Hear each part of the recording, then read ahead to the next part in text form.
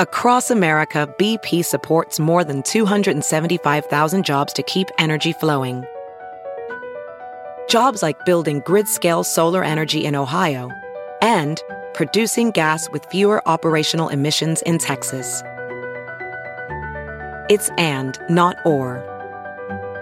See what doing both means for energy nationwide at bp.com/investing in America. It's time for Justice Matters with former federal prosecutor and MSNBC analyst Glenn Kirshner.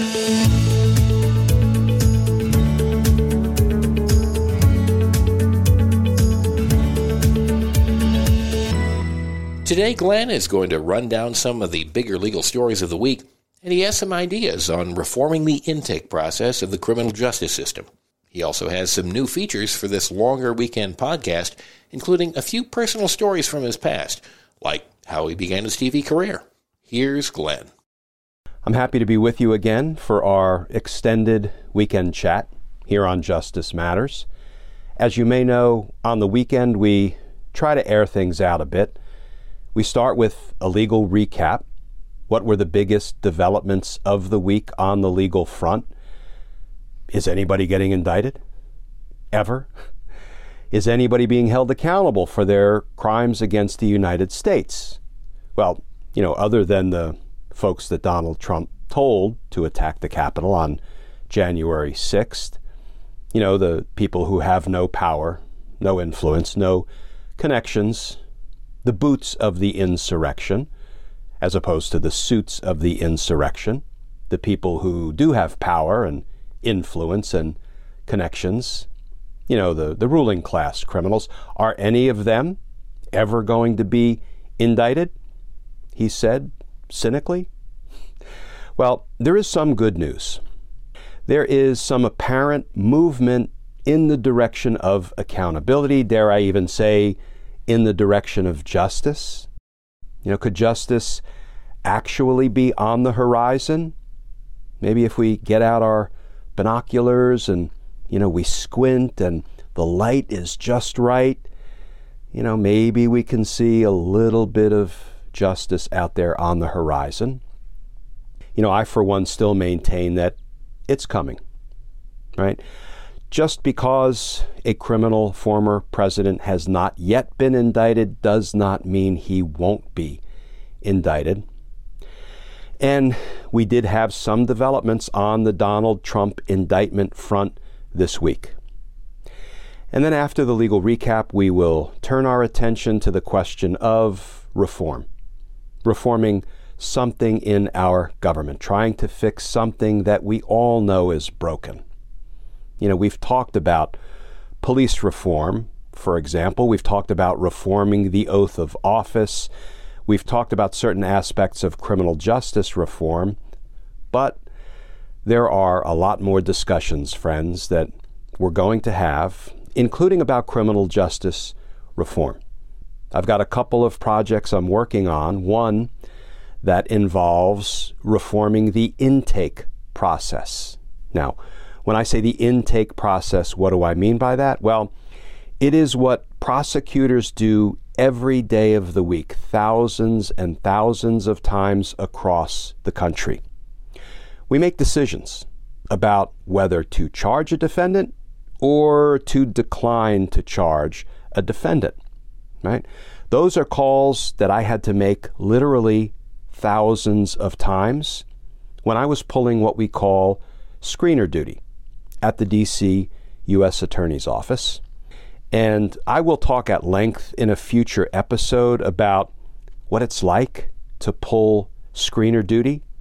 I think I'm still getting over some minor PTSD from the many, many, many days I screened cases. Okay, that's a joke. I don't think I'm suffering from PTSD from my days on screening duty, but screening is a challenge. It is that moment when a prosecutor is presented with a case by a police officer, a street lockup, for example, from the night before.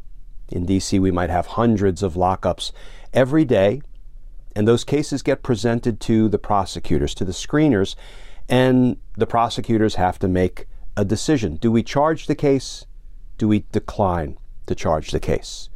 Do we put the person in the system? Do we kick him to the street? Do we put him in the system? Do we kick him to the street? Do we paper the case?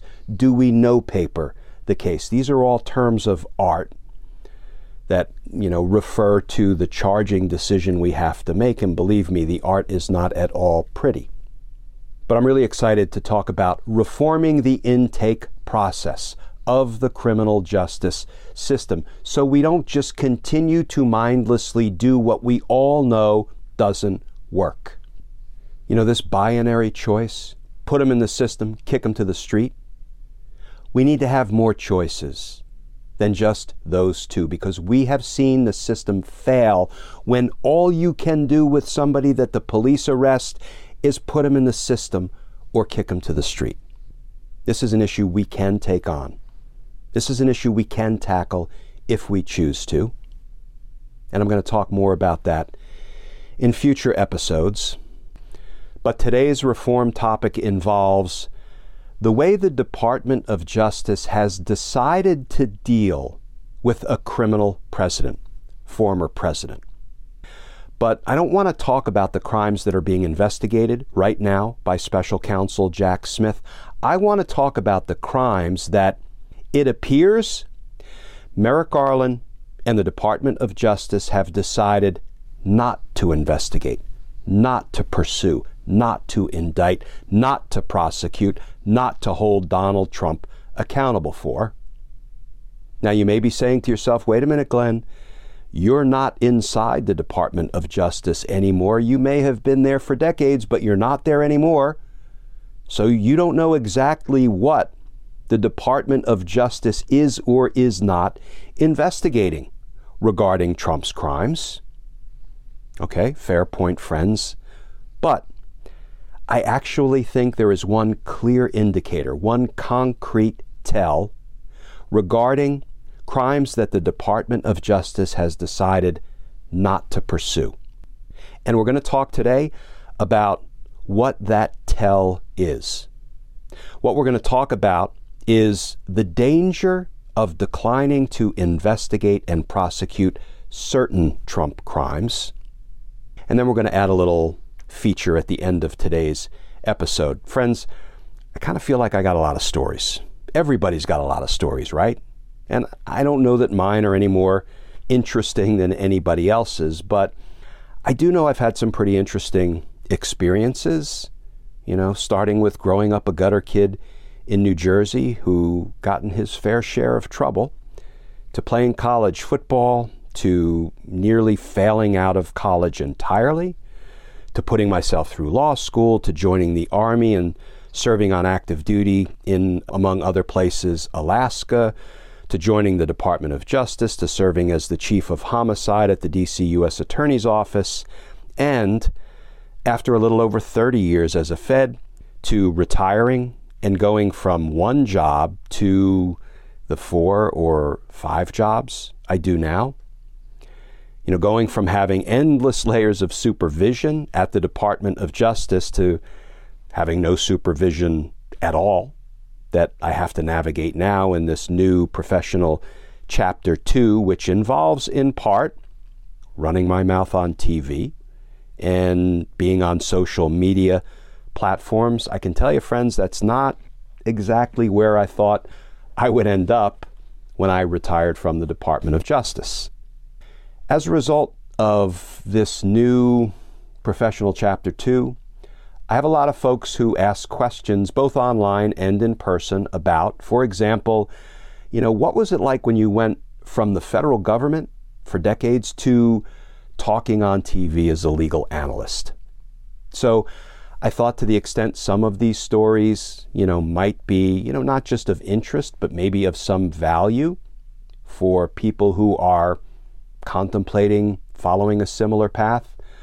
Questions like, how did you start a YouTube channel? How do you navigate the social media world, being the old guy that you are and probably not all that tech savvy, which, truth be told, is an understatement. I describe myself as incompetent. So I thought that moving forward, I would end each one of our weekend kitchen table chats with a little bit of a personal story or anecdote, and I want to give folks the opportunity to ask questions that they'd like me to answer. And I tried to come up with a cute name for this new segment at the end of the podcast, something really catchy and unusual, a real grabber, and I came up with Ask Glenn. Okay, so I'm not all that creative, but if you do want to ask a question that you would like me to try to answer on the podcast, feel free to go to my website. It's glennkirshner.com, not hard to remember, and send me a question, and I promise I will review every question that I receive because I don't have people who review things for me. You know, this Justice Matters work that we do here 7 days a week is myself and my wife Nilufar, who's my partner in this strange new professional chapter 2. So I will review every question you send, and I'll try to answer some of them on these weekly podcasts. Coming up next, there are indications criminal charges may be coming for former President Trump in New York. This is Justice Matters.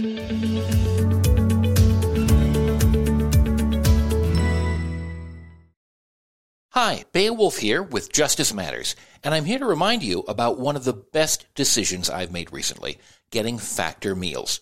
Eating is so much easier for me with Factor's delicious, ready-to-eat meals. Every fresh, never-frozen meal is chef-crafted, dietitian-approved, and ready to go in just 2 minutes. You'll have over 35 different options to choose from every week, including Calorie Smart, Protein Plus, and Keto.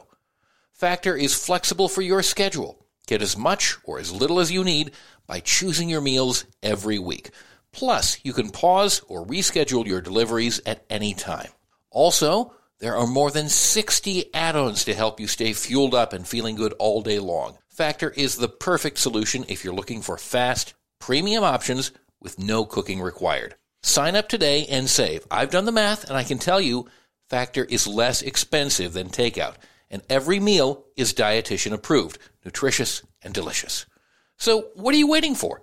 Get started today and start meeting your meal and nutrition goals. Head over to factormeals.com/Glenn50 and use code Glenn50 to get 50% off. That's code Glenn50 at factormeals.com/Glenn50 to get 50% off. Remember, go to factormeals.com/GLENN50 and use code Glenn50 to get 50% off today.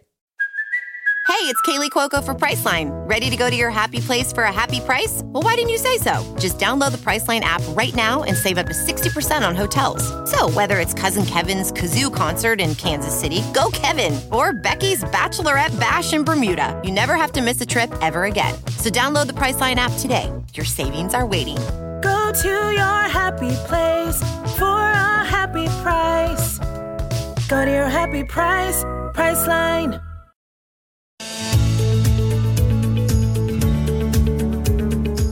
Prosecutors in New York have invited Donald Trump to appear before the grand jury. Does this mean criminal charges are actually coming for Trump? Here's Glenn. Okay, friends, so with all of that said, let's turn to the week's legal recap. And, you know, I feel like for this week's legal recap, we should do a lightning round, rapid fire review, because there are so many stories that broke this week that are so bad for Donald Trump that I'm beginning to feel like maybe accountability might actually be coming. So let's start with one of the big stories of the week. This from the New York Times. Prosecutors signal criminal charges for Trump are likely. Now, I know what you're saying, friends. We've heard it all before. You fooled us once, you fooled us twice. Are you trying to fool us a third time? Particularly in New York, where the district attorney, Alvin Bragg's prosecution team, told him many months ago, we've got the goods on Donald Trump. We have enough to indict him. We have enough to convict him. Let's go. And District Attorney Bragg said, nope.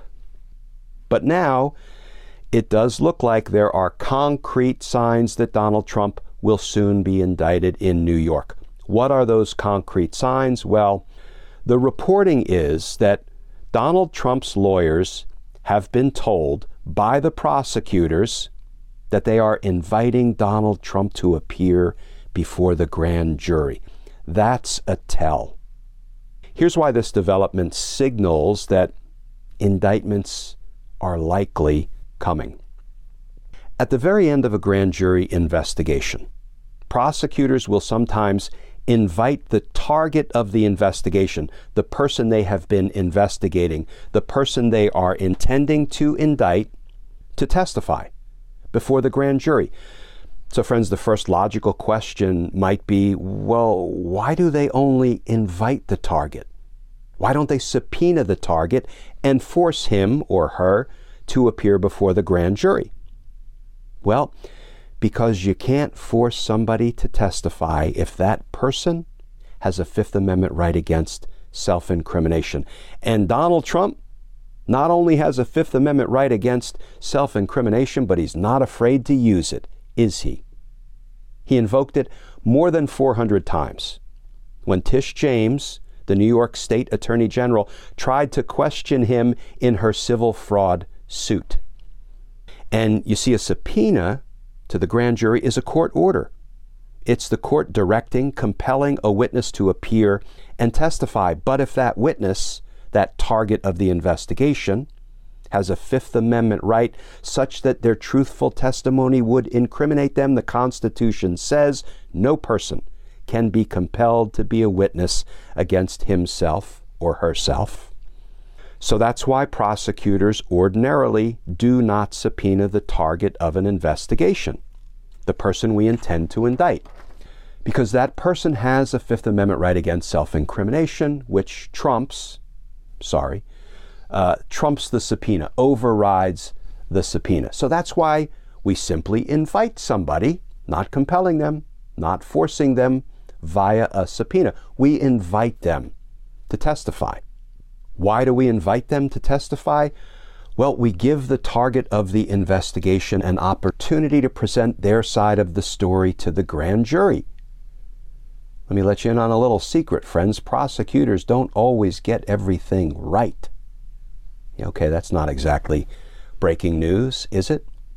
So if you invite the target to appear before the grand jury, maybe the target will accept the invitation, go into the grand jury and say, ladies and gentlemen, this whole thing is a big misunderstanding. I did not commit any crimes, and here's why. The prosecutors are wrong in their quest to indict me. Now, do targets often accept the invitation to go into the grand jury and under oath explain themselves? Almost never. It does happen from time to time. I've had it happen. Now, is Donald Trump going to accept the invitation to come in and testify? Of course not. But here's the important piece, at least for purposes of our conclusion that an indictment is imminent. We save this invitation until the very end of the grand jury investigation, right before we're ready to ask the grand jury to vote on charges, to vote out an indictment. It's at that stage we've already developed all of the other evidence and information through the testimony of all the other witnesses who have appeared before the grand jury, through the documentation and the records that we have subpoenaed to the grand jury. And when we have all of the facts in hand, that's when we invite the target to come in and testify. And we are fully armed with all of the facts, all of the information, all of the evidence. So if the target accepts the invitation and testifies, we can question him or her about all of it. And here's a fun fact, friends. When we invite somebody to appear before the grand jury, we send them a letter. And do you know what prosecutors call that letter? We call it a Mae West letter. Who is Mae West? Well, if you are a person of a certain age like me, you'll probably remember that Mae West was a famous Hollywood actress. She first became popular in the 1930s and the 1940s. You can certainly watch some of her clips on YouTube. If you're not familiar with her work, she was a unique actress. She had a unique delivery. And at one point, she was kind of the queen of the one-liners. She had lots of great one-liners. So there are a number of famous Mae West quotes. And I think one of the most famous quotes came from a movie in which she's in a scene talking with a gentleman who's in a uniform, dressed in a uniform. I think they're in a bar. And she said, I always did like a man in uniform. Why don't you come up and see me sometime? And that became one of Mae West's most famous quotes. I think if you watch the clip, she actually said, why don't you come up sometime and see me? But the way it is now recounted is, Mae West said, why don't you come up and see me sometime?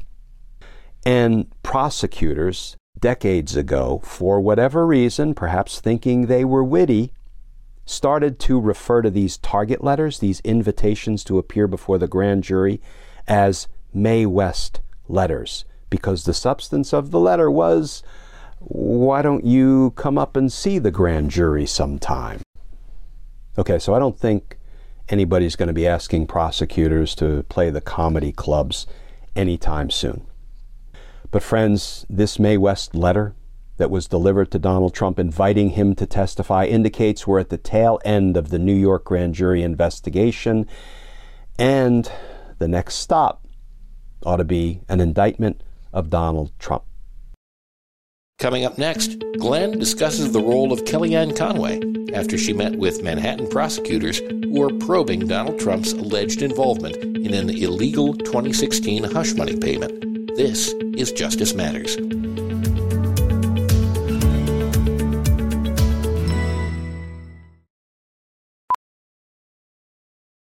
Ophthalmologist Dr. Strauss has seen firsthand how the metaverse is helping surgeons practice the procedures to treat cataracts. Cataracts are the primary cause of avoidable blindness. He works with a virtual reality training platform developed by Fundamental VR and Orbis International to help surgeons develop the muscle memory they need. The result? More confident, capable surgeons. And even more importantly, patients who can see. Explore more stories like Dr. Strauss's at meta.com/metaverseimpact.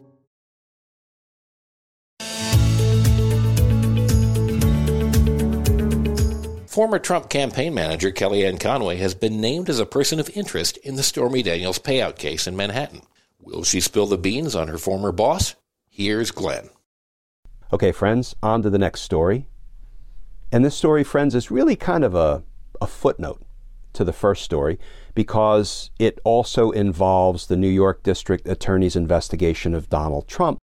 And it looks like the prosecutors had Kellyanne Conway testify before the grand jury. That's right, Kellyanne Conway, queen of alternative facts. But boy, there was a really interesting little nugget that was disclosed about what Kellyanne Conway did in connection with the hush money payments that Trump and Michael Cohen made to Stormy Daniels. Of course, that looks like what Donald Trump may first be indicted for in New York, those hush money payments and the crimes that were committed as part of that particular conspiracy, that criminal scheme. Well, what we learned is that after Michael Cohen, Donald Trump's former attorney and fixer, after Michael Cohen made these dirty payments to Stormy Daniels to try to keep her mouth shut about her affair with Donald Trump, try to keep her mouth shut so she wouldn't say things that would hurt Donald Trump's chances of being elected in 2016. In a very real sense, what Donald Trump was doing by paying off Stormy Daniels to keep quiet was robbing the American people of the full value of their vote by burying deeply damaging information about candidate Trump. And after these payments were complete, and all of the fraudulent paperwork was in place, all done by Michael Cohen at the direction of and for the benefit of Donald Trump, Michael Cohen then called Donald Trump to let him know criminal mission accomplished. All good. Hush money payments complete, fraudulent paperwork in place. But Donald Trump didn't take Michael Cohen's call. And Michael Cohen has said, boy, in hindsight, that was probably a bad sign. But who called Michael Cohen back? Kellyanne Conway. And here is what Kellyanne Conway reportedly said when Michael Cohen told her, hey, the deed was done, payments made, paperwork in place. Kellyanne Conway is quoted as saying, I'll pass along the good news. Yeah, she'll pass along the good news to Donald Trump that the criminal mission is complete. So really the only question that remains regarding Kellyanne Conway is, was she knowingly in the conspiratorial loop, or was she unknowingly in the conspiratorial loop? But boy, it sure looks like one way or another, based on the reporting, she was in the loop. So it's no surprise that the New York prosecutors want to have a little chat with Miss Alternative Facts and put her before the grand jury. You know, and I'll say, friends, when I heard this story, I was reminded of another story about 8 or 10 months ago when Kellyanne Conway wrote a book. And in that book, she said, you know, at the end of the Trump presidency, Donald Trump ambled up to me and said, hey, honey, her word, hey, honey, you want a pardon? Want a blanket pardon? Everybody needs one. Now, Kellyanne Conway said she declined Donald Trump's offer of a blanket pardon. I don't know if that's a fact or that's an alternative fact, her claim that she declined the pardon. We may learn more about that someday, but it sure is an interesting development learning that Kellyanne Conway was in the Stormy Daniels hush money payment loop. Okay, let's turn to the third story. This from the New York Times. Donald Trump says he would stay in the 2024 presidential race if indicted. Because of course he would. Why in the world would Donald Trump ever do anything for the good of the country rather than for the good of Donald Trump? And when asked if he would stay in the race if prosecutors brought an indictment, he said, quote, oh, absolutely. I wouldn't even think about leaving. And then he added that he believes an indictment would increase his poll numbers. Now, friends, look, I understand there is no legal bar, no prohibition, no law, no constitutional provision that says somebody who is under serious, legitimate felony indictment and pending trial can't run to be president of the United States. I also get that there's a presumption of innocence. Innocent until proven guilty. Although, friends, can I let you in on a secret? That's only a trial presumption. What do I mean by that? The presumption of innocence only applies expressly when a jury is sworn in to decide a case. And the judge instructs that jury, now, ladies and gentlemen, you must presume the defendant innocent, and the presumption of innocence never leaves him or her unless and until the government proves guilt beyond a reasonable doubt. You know, the presumption of innocence is not just like in the air all around us. It is a trial presumption. That is the only time in the criminal justice system when it applies, at trial. I've written about this in years past. But, you know, I don't know. I think we're taking the presumption of innocence a little too far when we're letting a criminal politician who is under legitimate felony indictment pending trial to run for president of the United States. But you know what, friends? Let him run, because he will lose bigly. Okay, friends, let's turn to the reform topic of the day. And frankly, I'm not sure I would call this a proposed reform. I'm not quite sure what to call this. It's a concern. It's troubling. It's potentially extraordinarily damaging to our democracy. And it involves a decision that the Department of Justice has apparently made, but that DOJ has not shared with the American people. Now, I've been saying for quite a while that given the Department of Justice's inaction over the course of the last 2 years and 2 months, since Trump ordered the attack on the Capitol, the Trump orchestrated and incited insurrection. Given DOJ's inaction, given the apparent inability of the Department of Justice to hold Trump and his criminal associates accountable in a timely manner, and letting this cancer fester and grow, and letting Donald Trump, the chief insurrectionist, run for the presidency again and continue to poison the well of our democracy.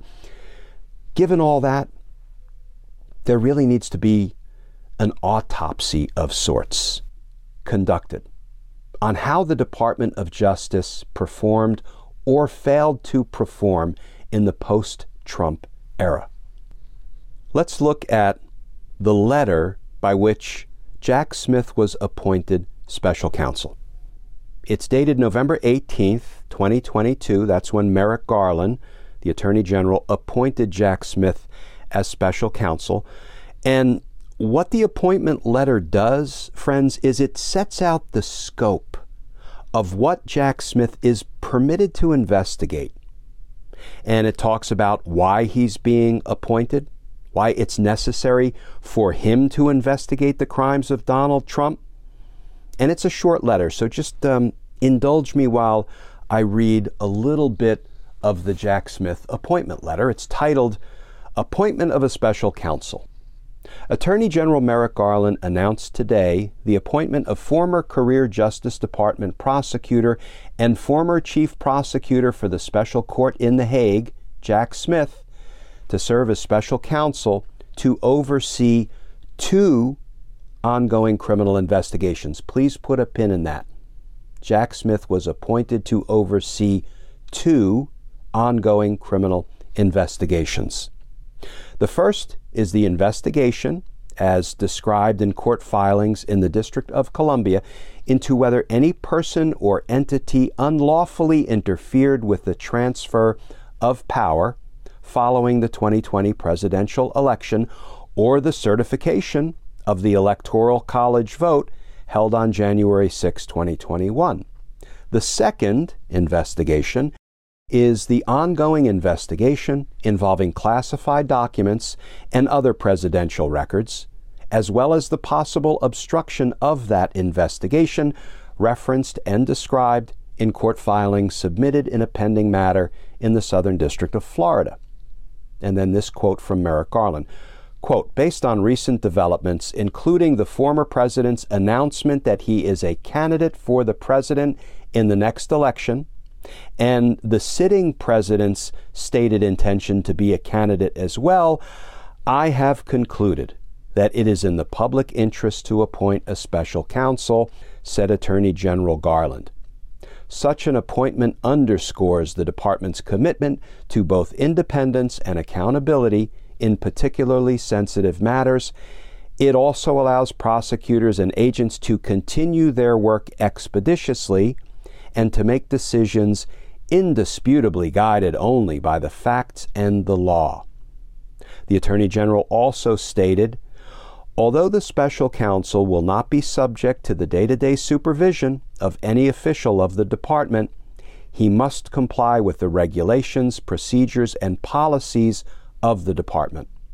I will ensure that the special counsel receives the resources to conduct this work quickly and completely.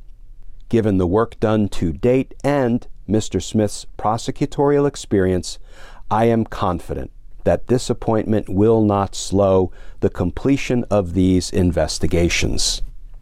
So, friends, what can we extrapolate from this appointment letter? Let me try to break it down to its essence. The Attorney General said, I have to appoint a special counsel. Why?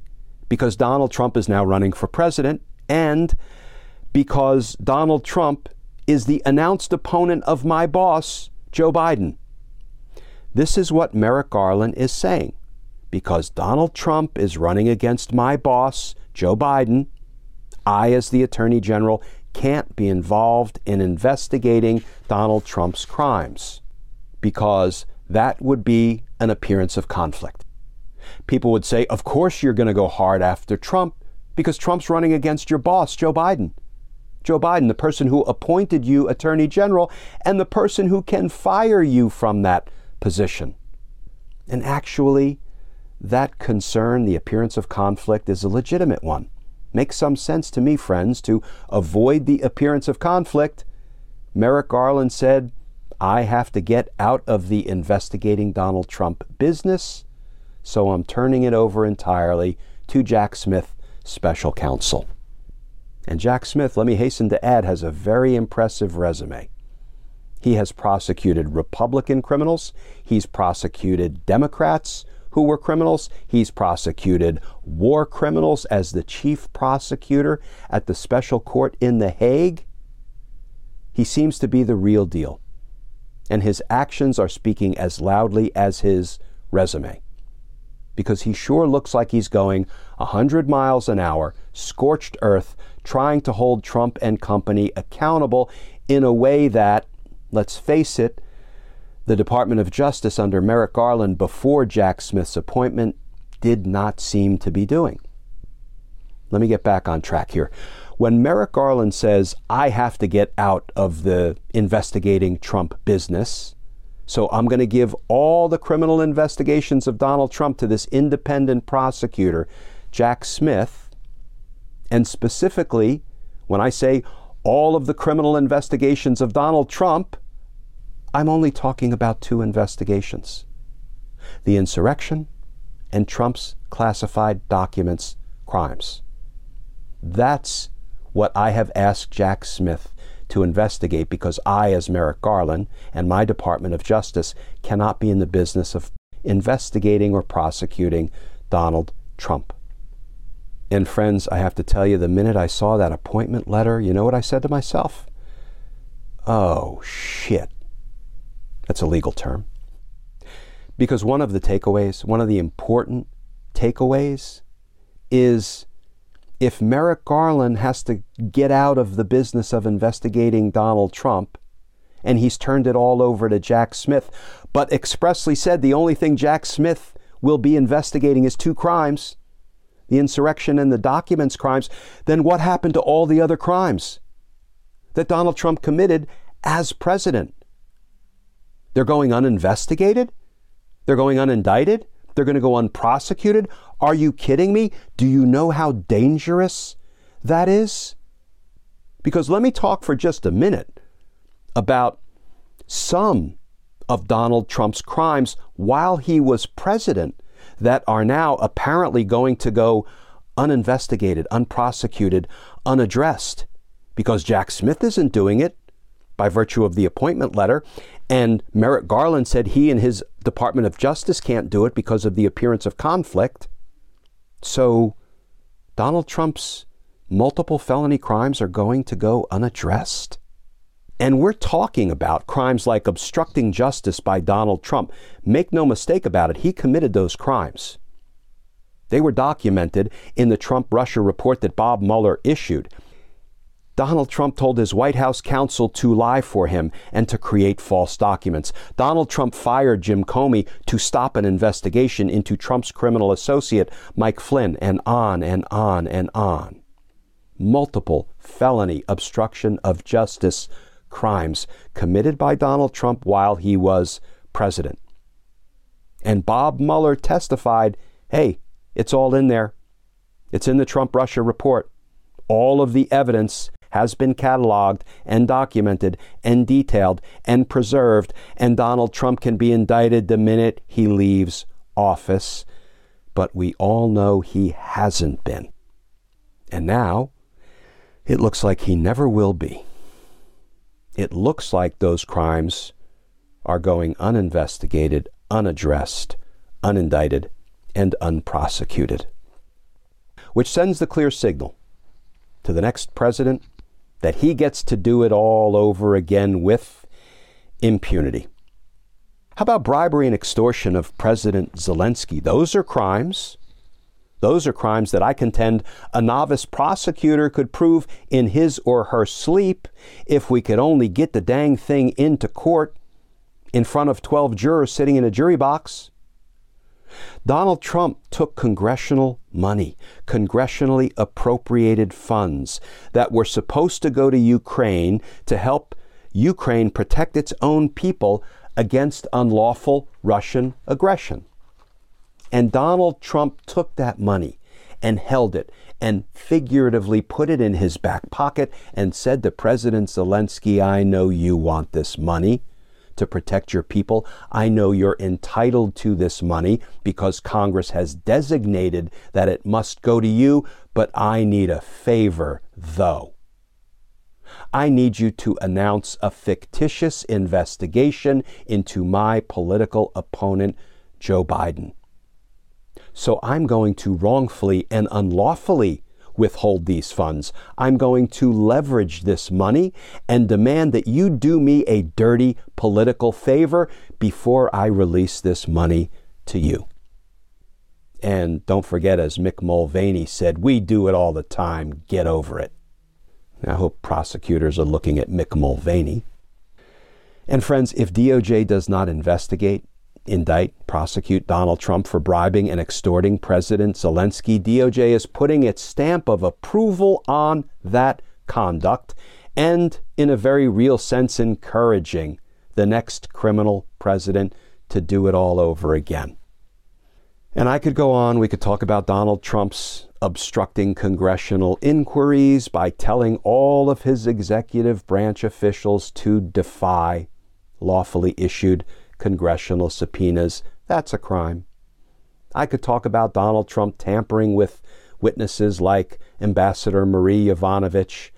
During her congressional testimony, he's tweeting out things about how every country she was sent to, she ruined. Things turned bad because of her. I'm paraphrasing.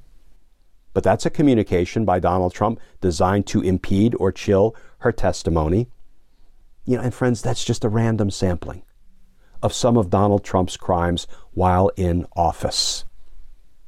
And if the Department of Justice refuses to investigate and indict and prosecute him for those crimes, DOJ is putting its stamp of approval on all of that conduct and sending the signal to future presidents that you get to do it all over again. Is that something our democracy can survive? So yes, we need an autopsy. We need an after-action investigation about why the Department of Justice has apparently decided to forego holding a criminal president accountable for all of those crimes. We need to do better. Coming up next, Glenn starts a new Q&A segment where you get to ask him things you'd like to know. This is Justice Matters.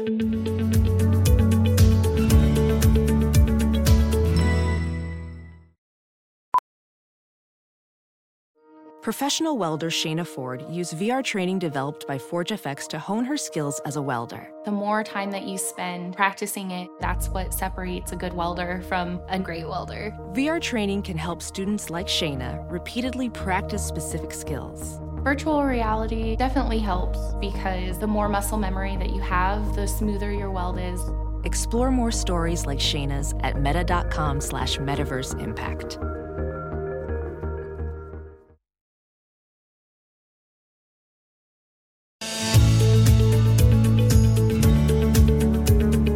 As a new feature, Glenn is now answering your questions and giving up some personal stories and anecdotes from his past.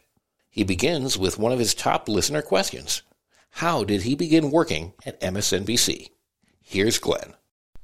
Okay, friends, let's finish up with one quick personal story.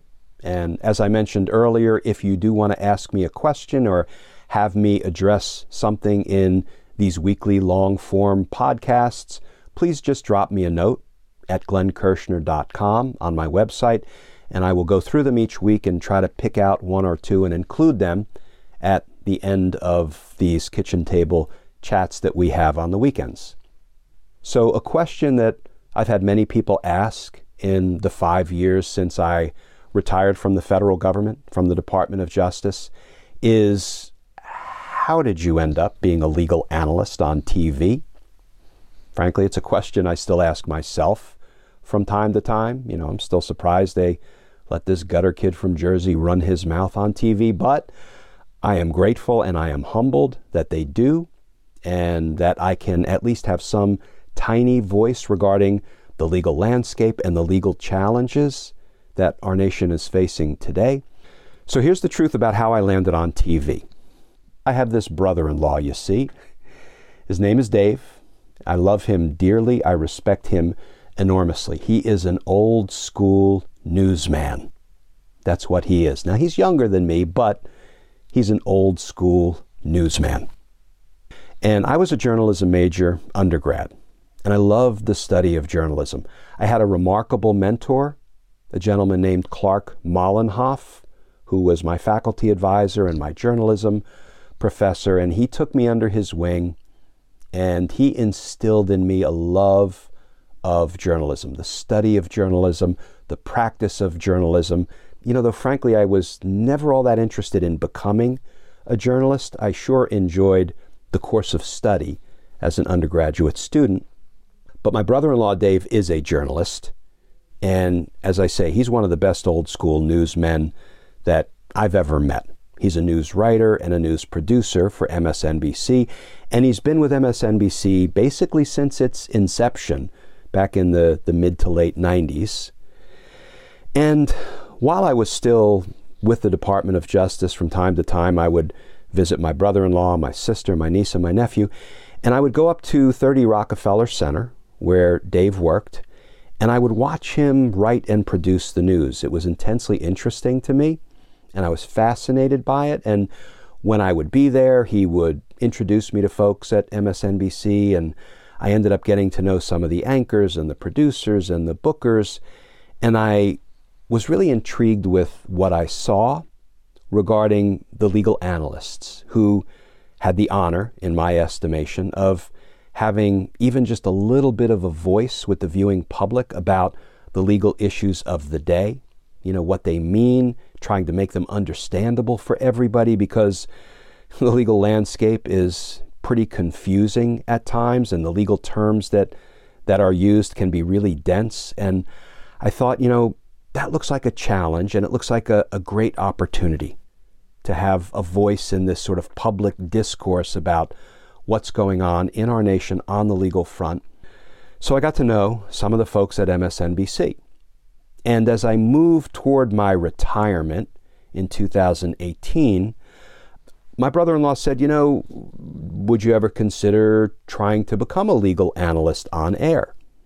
And he said, look, he made it clear, I don't have the authority to put you on TV or anybody else on TV. I'm just a news writer and a news producer, but I can introduce you to some more of the folks who can make those decisions, and if you can talk your way onto TV, you know, have at it.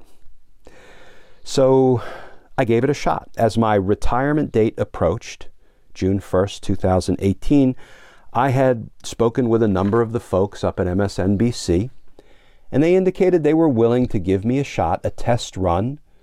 So when I retired on June 1st, MSNBC put me on a train from Union Station in Washington, D.C. to 30 Rockefeller Center in New York. And at 6 a.m. on June 2nd, I was sitting in front of a camera, but I wasn't sitting at a table with an anchor or a host. I was sitting in this small room by myself, looking into a black box. Literally, a black box directly in front of me. There was a camera mounted on top of the black box, and I learned pretty quickly, and my brother-in-law had warned me about this, that this is sometimes how you appear. You're not necessarily sitting at the table next to the anchor. Sometimes you're remote from another room in the studio, and you're just looking at a black box. You don't even see the anchor. All of a sudden, the anchor's voice comes on and starts asking you questions, and you have to appear like you're involved in a face-to-face conversation, even though, as I say, you're staring into a black box. Well, I thought, okay, this is a little intimidating, a little anxiety-producing, as I'm sitting there at 5:55 a.m., my first day of retirement, asking myself, what the heck am I doing here, and can I actually talk on TV? I have no idea.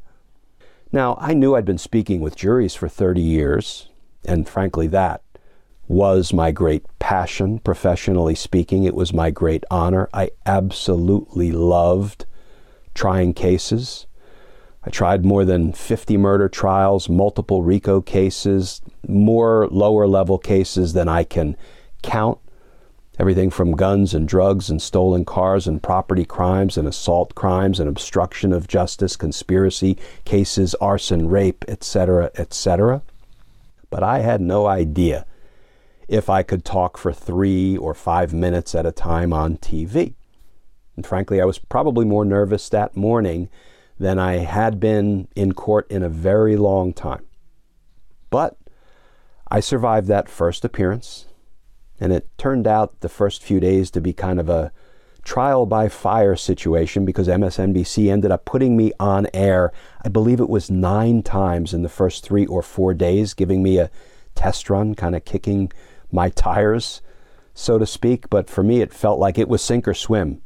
I didn't really know what I was doing or how I should do it, but, I think I took on some water, but managed to swim more than sink. And not too long after that, MSNBC offered me a contract as a legal analyst, and I've been on contract with them now for going on 5 years, and I continue to be honored and humbled to have the opportunity to do something I never thought I would do, growing up a gutter kid in Jersey, running my mouth on TV.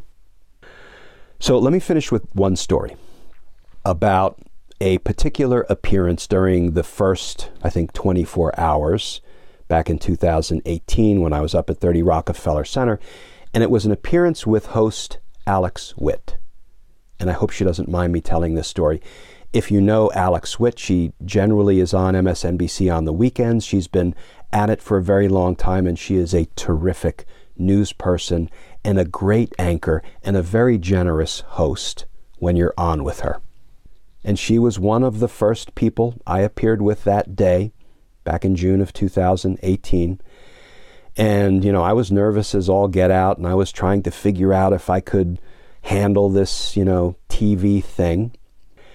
And I think I had a pretty good on-air conversation with Alex. And at the end of the conversation, Alex Witt said to me on air, and I quote, "Glenn, consider yourself booked for next weekend."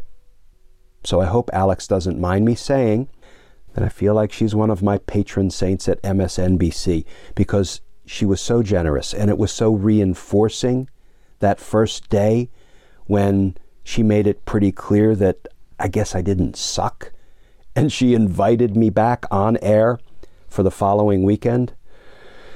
So a big thank you, a big shout out to MSNBC host Alex Witt. And that, friends, is the personal story for today. As I say, please ask questions because I enjoy sharing, information and anecdotes that people may find interesting or may find useful. And as I say, I will check all of the messages that come in online at my website, glennkirshner.com, and I'll try to take on 1 or 2 next week. And also, if you want to find me elsewhere on this social media thing, you can find me on Twitter and Facebook and Instagram at Glenn Kirshner 2, the number 2. Someday I hope to be promoted to Glenn Kirshner 1, but for the time being, I'm Glenn Kirshner 2. If you'd like to more formally support what we're doing here at Justice Matters, our all-volunteer operation, you can go over to patreon.com. You can sign up to become a patron and support our all-volunteer efforts. If you do, I will send you some Team Justice and Justice Matters stickers and a personal handwritten note of thanks. And one more thing before signing off. I have a newly released documentary on Peacock streaming called Who Killed Robert Wone. It is a case that is extraordinarily near and dear to my heart. I investigated it. I indicted it. I tried it. I could not figure out who killed the victim, Robert Wone. So I ended up indicting all 3 men who covered up Robert's murder for the cover-up: conspiracy, obstruction of justice, tampering with evidence. And I hope people will watch this 2-part documentary, Who Killed Robert Wone, on Peacock, because there's a tip line embedded in the documentary. And if anybody has any information about who killed Robert Wone on Swan Street in Northwest Washington, D.C., back in 2006, please drop a dime. Please call the tip line, speak with the homicide detective, and provide any information you might have about who killed Robert Wone. Thank you, friends. And as always, until next time, please stay safe, please stay tuned, and I look forward to talking with y'all again soon.